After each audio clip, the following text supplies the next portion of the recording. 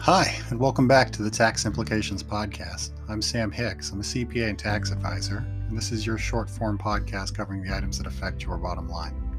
Thank you for tuning in. Today I'll be discussing child tax credit payments.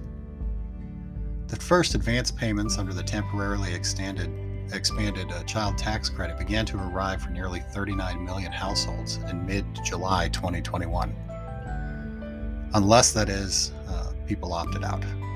Most eligible families won't need to do anything to receive the payments, but you do need to understand that the implications and why advance payments may not make sense for your household, even if you qualify for them.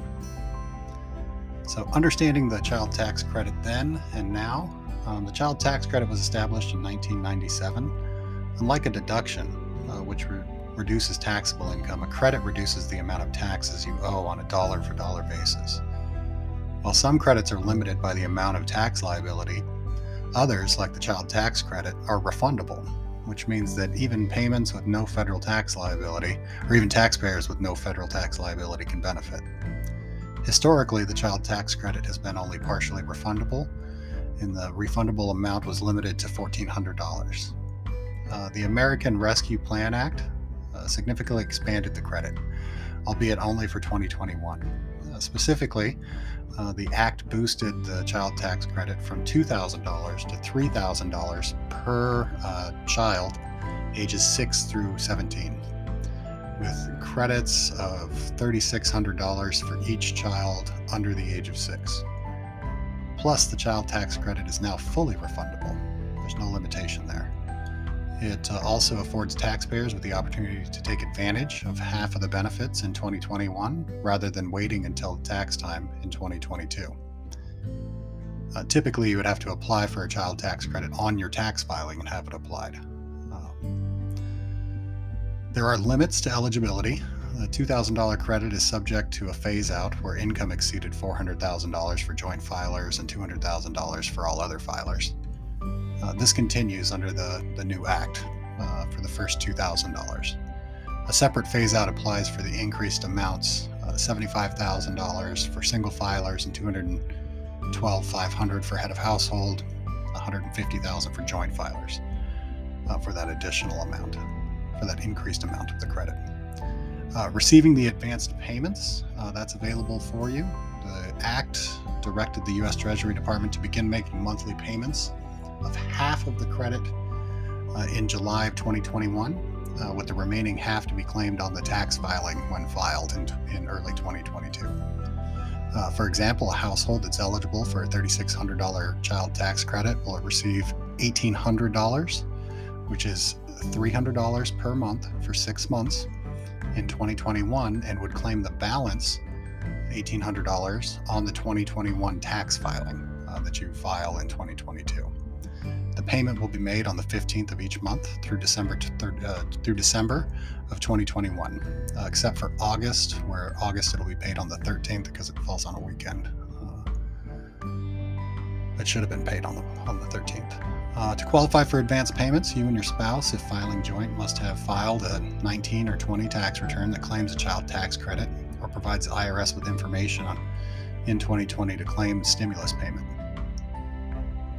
A main home in the United States for more than half of the year, or file a joint return with a spouse who had a U.S. home for more than half the year.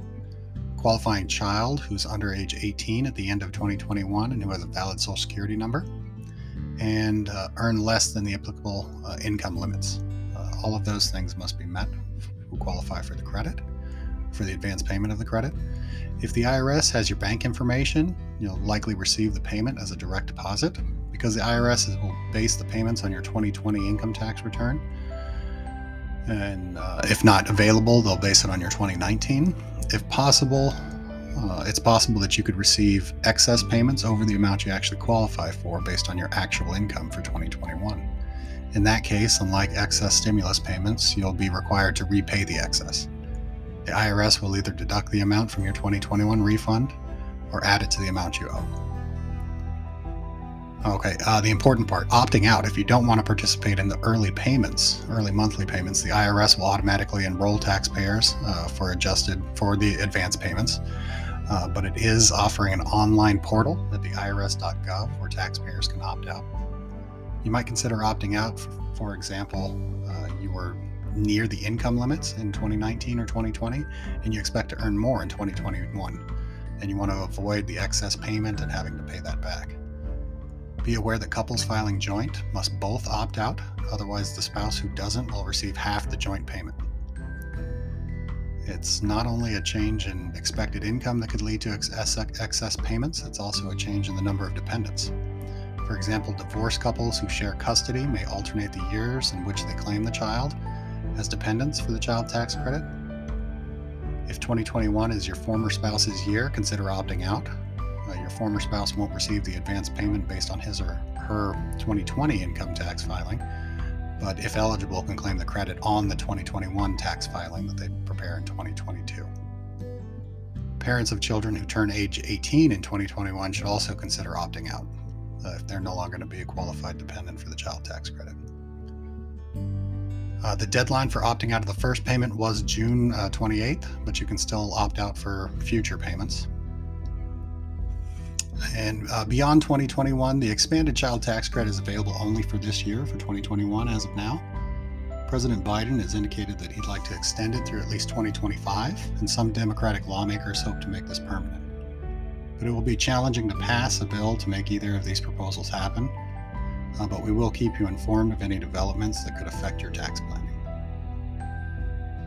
You should consult with experienced tax and legal professionals before making any decisions for yourself or for your business. Thank you for listening. If you have any questions you'd like to discuss in future episodes, please contact me at sam@taximplicationspodcast.com. Thank you.